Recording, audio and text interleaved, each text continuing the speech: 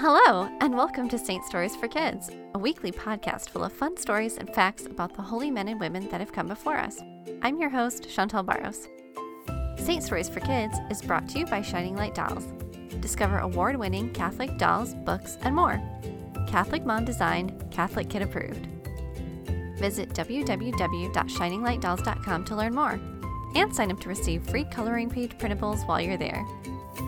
Today we'll be telling the story of St. Thomas the Apostle, whose feast is celebrated on July 3rd. St. Thomas was one of the 12 apostles of Jesus. He was born in what would be present-day Israel and died on July 3rd in the year 72 in India. St. Thomas is often referred to as Doubting Thomas because of his disbelief that Jesus had actually resurrected from the dead. He told the other disciples that he would not believe it until he had seen the risen Lord himself. Lucky for Thomas, he does in fact get to see Jesus again, and Jesus tells him, "Thomas, because you have seen me, you have believed. Blessed are those who have not seen me, but have believed." Strong traditions maintain that St. Thomas went on to spread Christianity outside of the Roman Empire, and made it all the way to India by the year 52. There are still people in India that identify themselves as St. Thomas Christians, as the ancestors of the people that were his first converts. Tradition holds that St. Thomas established 7 different church communities in India. Thomas was martyred in the year 72, and some of his relics made their way to Italy in the year 1258, where they are kept at the Church of St. Thomas the Apostle. St. Thomas is the patron saint of India, and anyone that's ever been called a Doubting Thomas. Now it's time for our story. The air was thick and heavy with humidity as St. Thomas walked through the town of Palliur. He had traveled thousands of miles along the trade routes to bring the message of Christ to everyone he met. He had traveled for a while with Jewish merchants, and after several years of sailing down the sea route, had reached this place.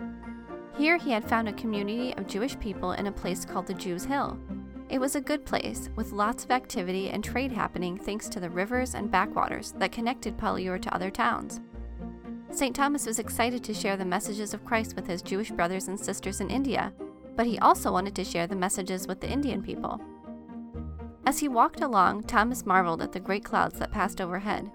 It was the rainy season in India, with heavy rains falling daily. The jungle foliage was thick and lush, and the streets were bustling with merchants and townspeople alike. Many of the people passing were identifiable as part of the Nambudiri Brahmin class, known for being priestly teachers. St. Thomas's gaze followed a group of Brahmin as they entered a gateway that led to a pool, considered by the townspeople to be holy.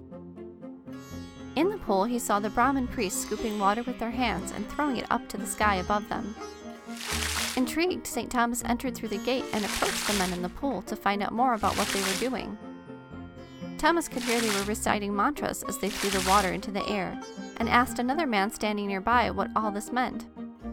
The man explained to St. Thomas that this ritual was called puja, and the Brahmin in the pool were throwing the water up into the air as an offering to the ghosts of deceased ancestors and the sun god.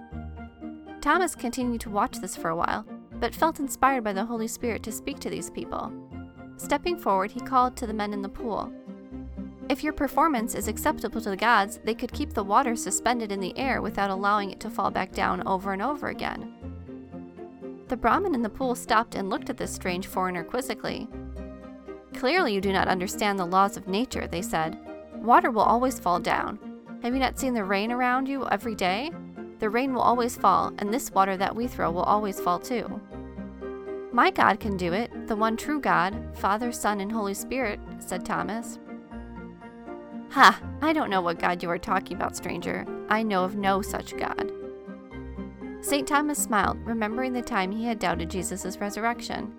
He could truly understand how hard it is to believe something that sounds so amazing without seeing it for yourself. "Well, my God can do it, and after you see this little thing that he can do, I would be happy to tell you all the truly amazing things that he has done and will continue to do for those who follow him, like give them eternal life." The Brahmin in the pool looked at St. Thomas like he was wasting their time or crazy, but one of the men sighed and waved his hand towards the water as an invitation for Thomas to try his luck.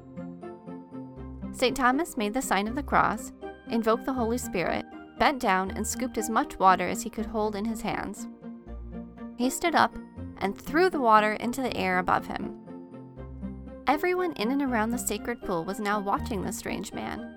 And as they watched, the water flew up into the sky above St. Thomas's head. But then, instead of falling back down again, the water stopped. Hundreds and hundreds of glittering water droplets hung in the air above St. Thomas and sparkled in the sunlight like little diamonds.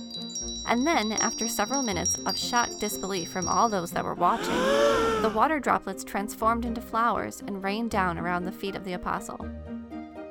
The people gathered around Thomas to touch the flowers and to see for themselves that the strange man that had said his God could do what theirs could not was still bone dry. "This is truly a miracle," the people said. "Tell us more about your God. We want to follow him as well." St. Thomas smiled and told them all about Jesus. He baptized them, and those people became some of the first members of the very first Christian church built in India. The St. Thomas Church, founded in 52 AD, is still located on the original spot, with the altar consecrated by St. Thomas himself still there to this day, almost 2,000 years later. Many, many people believed because of the miracles and testimony of St. Thomas, and have passed their faith down through the generations. The story of St. Thomas reminds us that even a doubting Thomas can turn into a world-traveling wonder worker that brings faith to many generations. St. Thomas, pray for us. Thank you for joining us today, and we hope you enjoyed the story. Be sure to subscribe to the podcast, tell a friend, and reviews are always appreciated. Until next time.